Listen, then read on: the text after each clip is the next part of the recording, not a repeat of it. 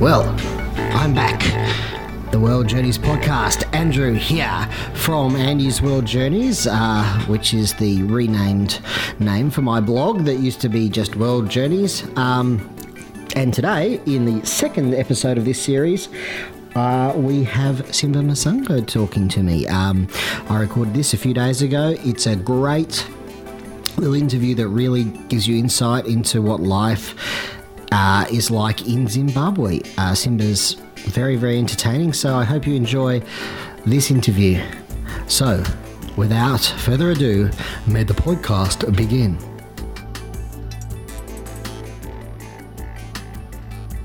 Hello, and welcome to another episode 2 of this series of World Journeys podcast. Today, I am joined by Simba. Simba, what's your surname, Simba? Masango. Or Masango. Which do you prefer, Masango? Masango. Yes. You've made it sound almost Japanese. No. Our phonetics are exactly the same as the Japanese phonetics. Oh. So I could read Japanese but not understand what word I'm saying. I'm not sure that you use the same characters as the Japanese, though. No. The writing came to us very late. So, Simba, very warm welcome to the podcast. Thank you. Would you like to tell the listeners where you're from and an interesting fact about yourself? I am from Zimbabwe, which is a southern African country. Interesting fact about myself. I'm a soccer tragic, a cricket tragic. I don't know. Soccer is pretty tragic. No worries, but you're living now in Melbourne, Australia? Living in Melbourne, Australia. And I've invited you on the podcast because I thought you might tell us a bit about Zimbabwe. A little about Africa. Yeah, Zimbabwe. Just Zimbabwe. Zimbabwe, South Africa, Zambia, yeah. Haven't been... How many countries have you been to in your life? In Africa, or in my life. Well, both. In Africa, I've been to Zimbabwe, because I was born there, Zambia, Botswana, South Africa. That's about it in Africa. And I've been to Dubai, United Arab Emirates. I've been to Singapore, and I've been to Australia. And how long have you been in Australia for now? I've been in Australia twice. As in, lived in Australia twice. I moved to Australia in 2003 for school. I left in 2005 and swore to never come back again. But lo and behold, Zimbabwe became really crazy and nasty.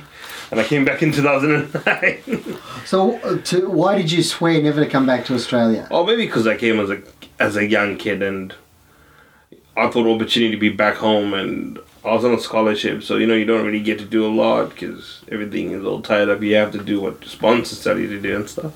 So when I went back, I thought, yay, back home, independent, ready to do my thing. I had no idea what the government was ready to do as well. So yeah.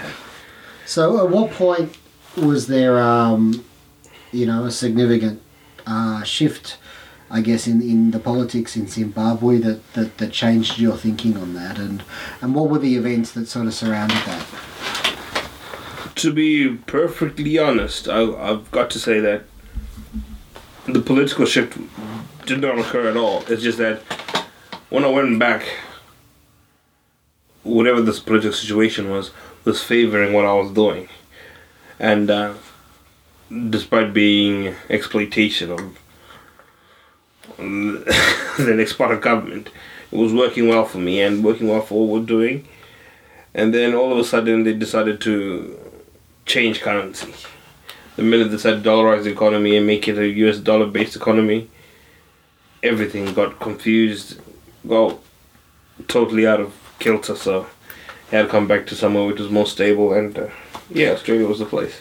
So, in Zimbabwe today, they no longer use the Zimbabwean dollar, or? No, there's no Zimbabwean dollar. Now they call it a multi-currency economy, but it's based on the US dollar rate. So US dollar is the base rate, so even if you go with the euro, you can use it there, as long as they use the exchange rate with the US dollar. But they don't print the Zimbabwean dollar anymore. They don't print the Zimbabwean dollar. But 2 years ago, they couldn't get in. They weren't getting enough coins And then they decided to mint their own what they call special bond coins. That are coins that have the dollarization of the US dollar. So they're 25-cent coins, a 50-cent coin, and a 10-cent bond coin, which is at the value of the US dollar. So it'll be 10 cents, 10 US cents, but can only ever be used in Zimbabwe. So that's what they did, just to try and beat the coin issue. No worries. What about tourism in Zimbabwe? How's tourism looking these days? And did it used to be different? Going back to Zimbabwe now, like there are different stages of tourism in Zimbabwe. So when I grew up, tourism, as you would expect, in Zimbabwe would be one of the major foreign currency earners. So in the 90s, there was a large boom of tourism. Everyone wants to see the Victoria Falls. And because the Victoria Falls are on, you can see them from two countries. They're Zimbabwean, but you can see them from the Zambian side as well. So during the 90s, everyone was coming to Zimbabwe. And then around 1999, 2000, 2001, when the first land invasion started, people were now opting to go to Zambia. So when you say land invasion, what are you referring to for the listeners? So in 1980, Zimbabwe became an independent country. Zimbabwe is an agrarian-based economy. So most of the land, arable land, was owned by white settlers. So then it went down to their family. So white farmers had most of the land. So in 1980, they had this treaty that they agreed with when they got independence from the Queen and signed in Lancaster House agreement that they'll redistribute the land. So the land was redistributed, and the British government refunded the owners of the land that was taken a value of their land. But because no one really cared then, everyone was happy about Zimbabwe being independent, and no one really wanted to be a landowner. They all wanted to go and work in the city and do everything. So not many people went back to the land and got farms. So time elapsed, Mugabe's been in power, let's say, from 1980 to about 1998. There were food riots in 1998. A bunch of war veterans that had fought the Liberation War were getting angry that they didn't get what they were told they were going to get after winning the war. They didn't get the free education, but they had gotten it, but the problem is that it didn't last for too long. Because in 1985, the British government, because Zimbabwe was independent in 1980, so between 1885, we had a governor general, like what you guys have here, but this governor general was sent from England to oversee Zimbabwe. So we had some guy called Lord Salisbury. So he was in Zimbabwe until 1985. And we had our government was just like you guys, where Prime Minister was the head of state and the head of government was still the Governor General and stuff. So 1985, when Britain relinquished all their power and Zimbabwe was no longer considered under the Governor General, we moved to a presidium and executive presidency. So the Prime Minister then was Robert Mugabe. He became the president and all that, and everything changed. These guys didn't get the funds that they were meant to get for their farms. So 1998, 1999, after the food riots, a bunch of war veterans that had fought the Liberation War decided, you know what, we fought this war to get land. We didn't get the land, so they went back to the farms. So basically they pinpointed a couple of farms. And they went and just got to the farmhouse and say, alright, we've taken over, you guys, you got 5 hours to pack your stuff and go. And when you say pack your stuff, you're packing your clothing and the stuff inside your house. You're not packing the farming implements. That's not yours. That's ours now. So those are the farm invasions. So during that time, when there was a lot of, that probably happened for about 10 years. We have never had an active opposition party, but during that time, Zimbabwe ended up having an active opposition party, which is from the Congress of Trade Unions. Their leader became the main opposition party. So about 10 years, the tourism was really bad. No one was really coming. People coming to see the Victoria Falls, but they were all coming through the Zambian side because you can't see them. And then some were getting lucky and were being allowed across the border because there's a border there that you can walk across to come to the Zimbabwean side. But the problem with that is you're not staying in Zimbabwean hotels. You're staying. And so they're just popping across the border to say they went to Zimbabwe. Exactly. And they went under the falls and everything. And South Africa took advantage of that, took a major advantage of that, because South Africa then was having tour guides, like, let's say from here, like one of these Expedias or these tour companies. You go to they'll fly you to South Africa, then, because there's an airport at Victoria Falls, so they'll fly you directly from South Africa to Victoria Falls. You have a day tour back on the plane back to South Africa. So Zimbabwe wasn't getting much of that. So yeah, kind of dwindled. But from 2009, 2010, when they dollarized the economy, it made more sense, because when people come in with their money, the exchange rates were crazy. So Zimbabwe became too expensive and unsafe. What did the Zimbabwean dollar fall to? Like, how many were you getting for $1? Whatever number you get is a fake number, because it ended up about 250 million. But we got to remember that in 3 instances, the government of the Reserve Bank of Zimbabwe removed 3 zeros from the currency. So when you think of that 250 million, you got to add about 9 zeros, because I know that there are 3 speeches that he removed 3 zeros from. So he would wake up one day and what was 10,000 is now $10. And then a year later, what was 10,000 now $10. Then another year later, what was 10,000 now $10, which means that $10 is actually 10 million.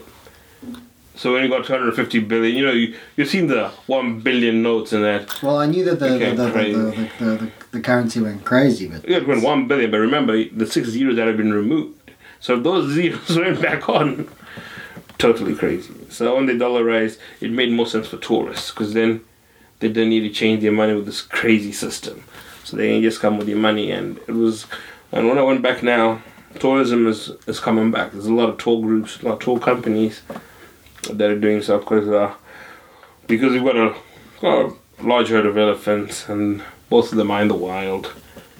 So we're not as cleaned up as South Africa. So they're not like parks with animals that are just being put together by someone. Most of it is just wildlife that's just been fenced out.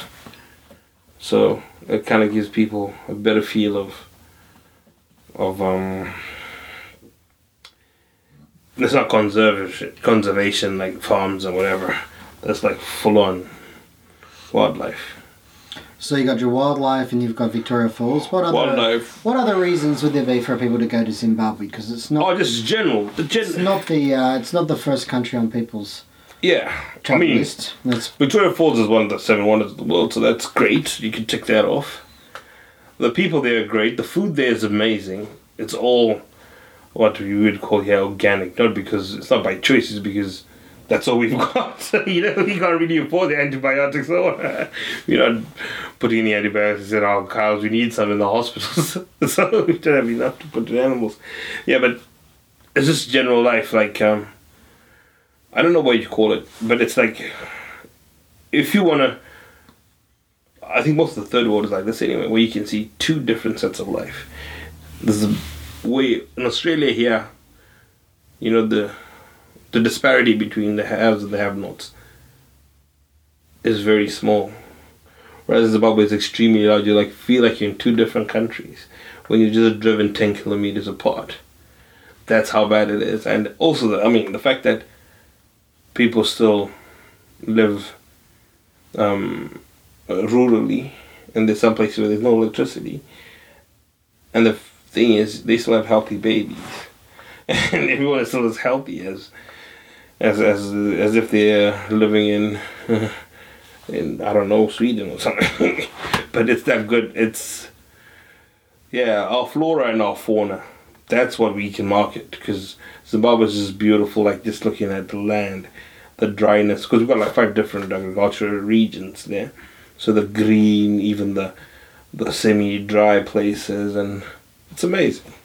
You know, you got the Eastern Highlands where you think to yourself, wow, this is the cleanest air I've ever breathed. So you're taking a deep breath in, and then you don't drive long distances in Zimbabwe. If you drive 1,000 kilometers, you've crossed the border. Yeah. That's the thing. You know, like here where you drive 1,000 kilometers, still in Australia. In Zimbabwe, you drive 1,000 kilometers in any direction, you're in a different country. Tell us about the cuisine. Because Zimbabwe was under British rule until 1980, so seriously influenced by British culture. So it's just black pudding? Not too much British, but then we have a lot of waffles.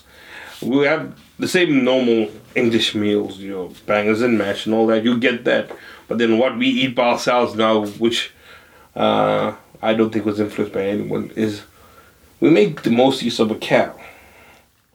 So where you guys will discard the head, it's a delicacy, and they prepare it. In some How do you go about eating a cow's head?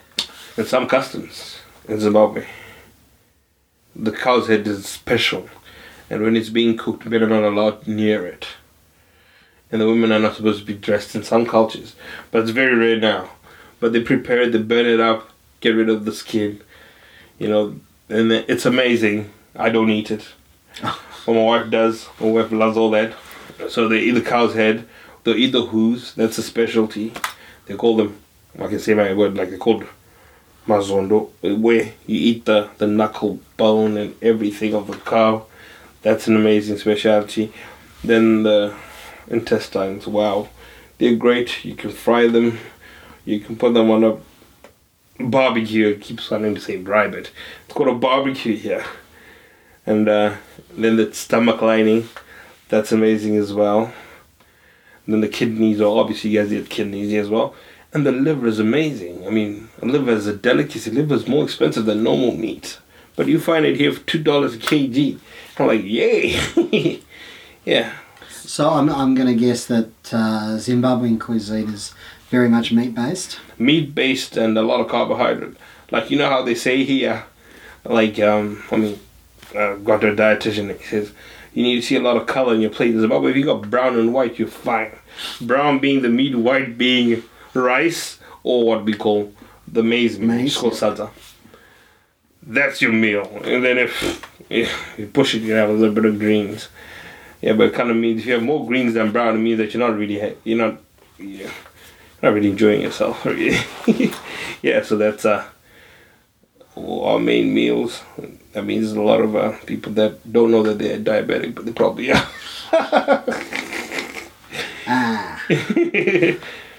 Well, it doesn't sound like it's a high sugar diet, though.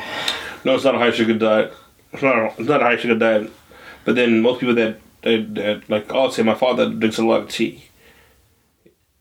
And you probably put, in a normal teacup, you'll probably put 3 sugars. That's a lot. That's a lot of sugar. That's a lot of sugar. I have any sugar in my tea. And my father does not want to see brown sugar. Well, I don't take sugar anymore. Mainly because I'm here and doctor says a lot of things there. But it's when they got sugar, they have a lot of sugar. But then it's not really based on sugar. Our diet is very much carbohydrate based. And it's very easy for kids to be malnutritioned because of that. So what about the capital, Harare? Harare. What sort of town is that? Is that going to be of interest to backpackers or tourists? Yes, it is. Now it is. It wasn't safe before. As in, wasn't as safe. If I say wasn't safe, that's alright. The areas in Harare that you wouldn't move around alone. And I'm pretty sure that if you go to Harare, you realize that I'm better off not being alone here. And is that any time, day or night, or specifically night, or? Specifically night, but for your own safety, there's a lot of human traffic in some areas, so you're better off being with someone just to be safe. Even you can tell that I am. They call us people from the diaspora. There, you can tell. They can tell if someone hasn't been around. The diaspora. What does that mean? So diaspora must be people that like expats. Oh, okay. Your expats are there. Like, you probably have lots of Australians working in universities in Zimbabwe. Like, yeah? So there'll be Australians in the diaspora. So I'm like a Zimbabwean in the diaspora. Some people say diaspora. South Africans say diaspora, but I think diaspora is normal. So they can tell if someone... It's easy to tell in Zimbabwe if you're not quite endured in this situation. There's a lot of street kids, a lot of people trying to do stuff, so it's best not to be alone. But in the town, in the capital city, Harare is not as big. Harare is not as decentralized as Melbourne. Harare is probably bigger than Melbourne in terms of square meters and stuff, but it's not as decentralized. Because Melbourne has so many malls everywhere. Now in Zimbabwe, most of the things happen in the city. What you guys call the city. Like, so go to Harare, say someone want to go to the city. No, we refer to it as town. So town, like there's a town center, and everything happens from the CBD. Everything. Like, that's where the happening places are. That's where you go to the banks, and that's where you do have malls around. But if you really want to get everything, you need to go to town. And what would the tourists be looking for in Harare? In Harare, it's mainly the buildings, because Harare, Zimbabwe was there are a lot of Victorian buildings because of colonization. Zimbabwe was the major capital for Zambia, Zimbabwe, and Tanzania. So they developed Zimbabwe a lot. Harare. So Salisbury was the capital for Rhodesia, which was Zambia and Zimbabwe, and Nyasaland, which is now called Tanzania. Malawi, I mean. So there are a lot of Victorian buildings, and you can see the old architecture, and you can see, even if you to look at Harare from the top, you can see the pattern of how things were set out, because you can see that in the east, northeast is always, that's lavish areas. My father kept on saying that because the colonizers did not want the sun in their faces. So if you live in the northeast, when you're going to town, most people walk in town. So when you're driving to town, the sun's behind you. When you're driving home after work, the sun's still behind you. So you can tell that's where all the affluent areas, but you can also tell that in every block of affluency, there's always an outskirt of a high density suburb, which is to house their domestic staff. Oh, okay. So, because that's where most of the uprising started, these offshoots became larger, and they're seriously, densely populated.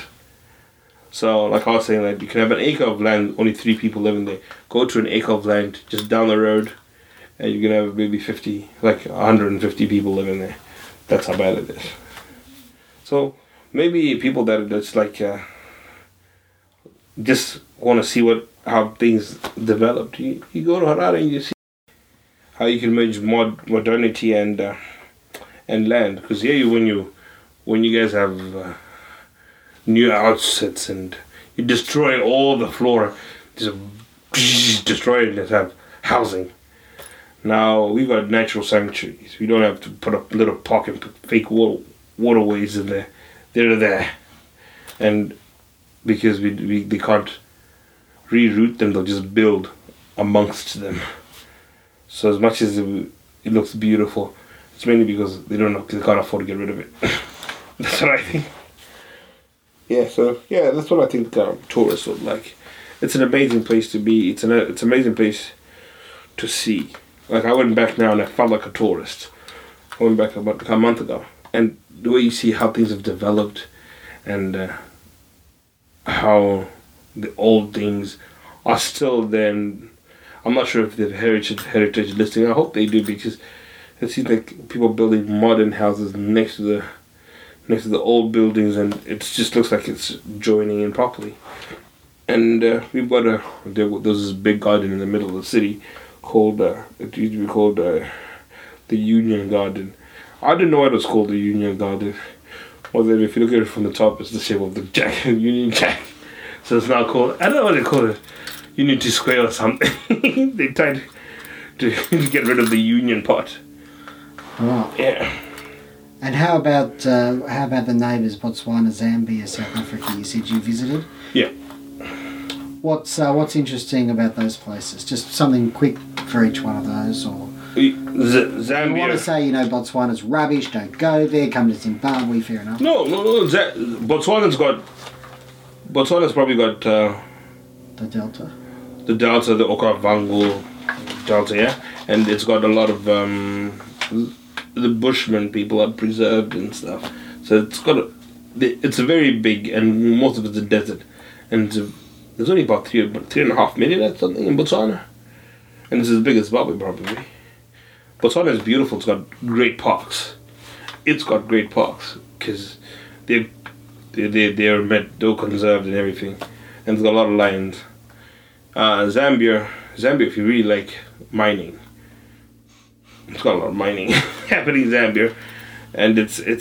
I just think Zambia is a bit confused sometimes because they've come across a lot of money now, so it wasn't planned out properly. I think they were supposed to their resources planning out Harare, but that's Zambia. South Africa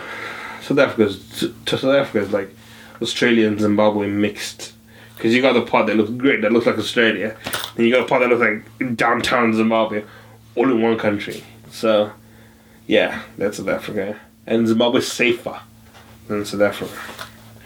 Zimbabweans are afraid to do things like hijack. They might con you out of money, but they're too afraid to hijack because they're a bunch of sissies. That's what I think.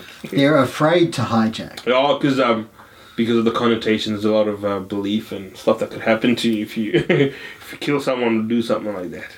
Especially in the Shona culture. The Shona people are very rarely use knives and stuff, whereas in Ndebele Zulus they're afraid of that. So it's always predominantly Shona, so they'll con you out of stuff. Yeah, they con you. Yeah, sell you stuff that doesn't work. Like they'll sell you an iPhone 6 with Android software, that kind of stuff. So just don't buy anything there.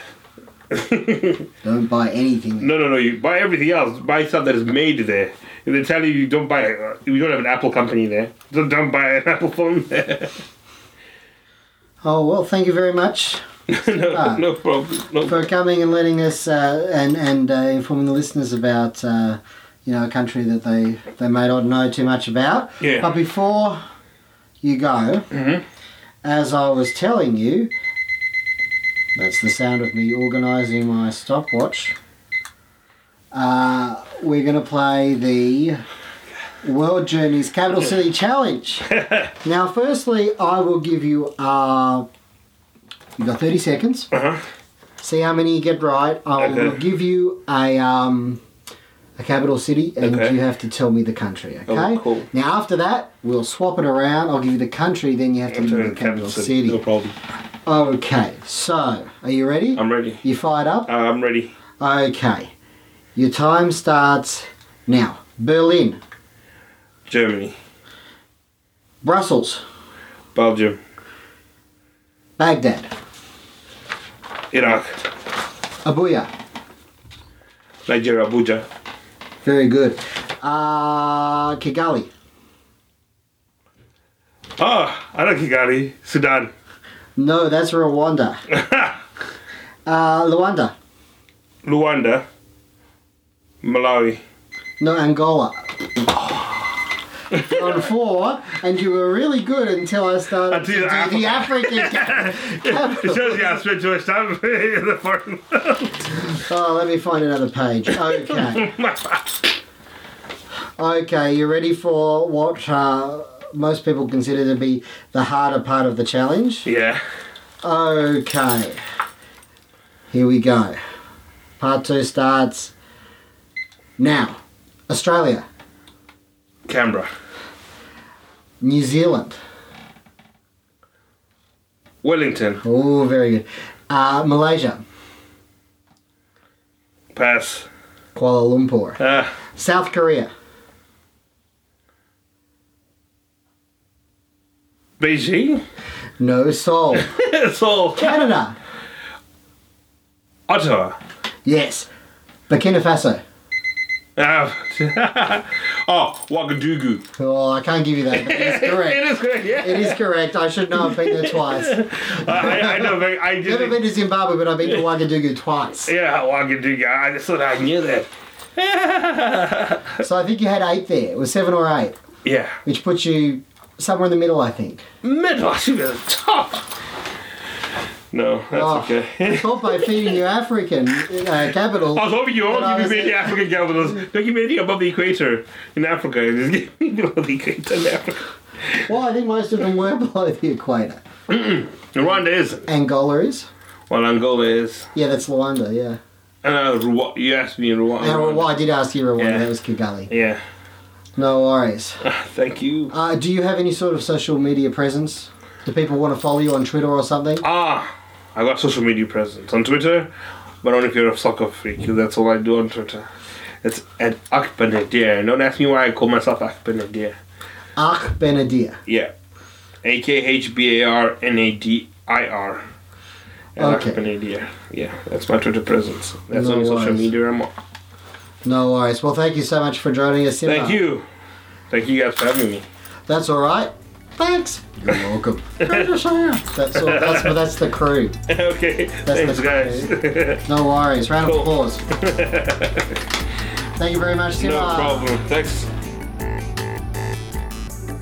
Well, I hope you enjoyed that interview with Simba. He was fantastic to have on the podcast. He's got a lot of interesting stories and gave a little insight into a country that's not on the top of everyone's travel list, and that's Zimbabwe. Just for the record, Simba got 7 on the Capital City Challenge, which puts him somewhere in the middle. It wasn't such a bad effort.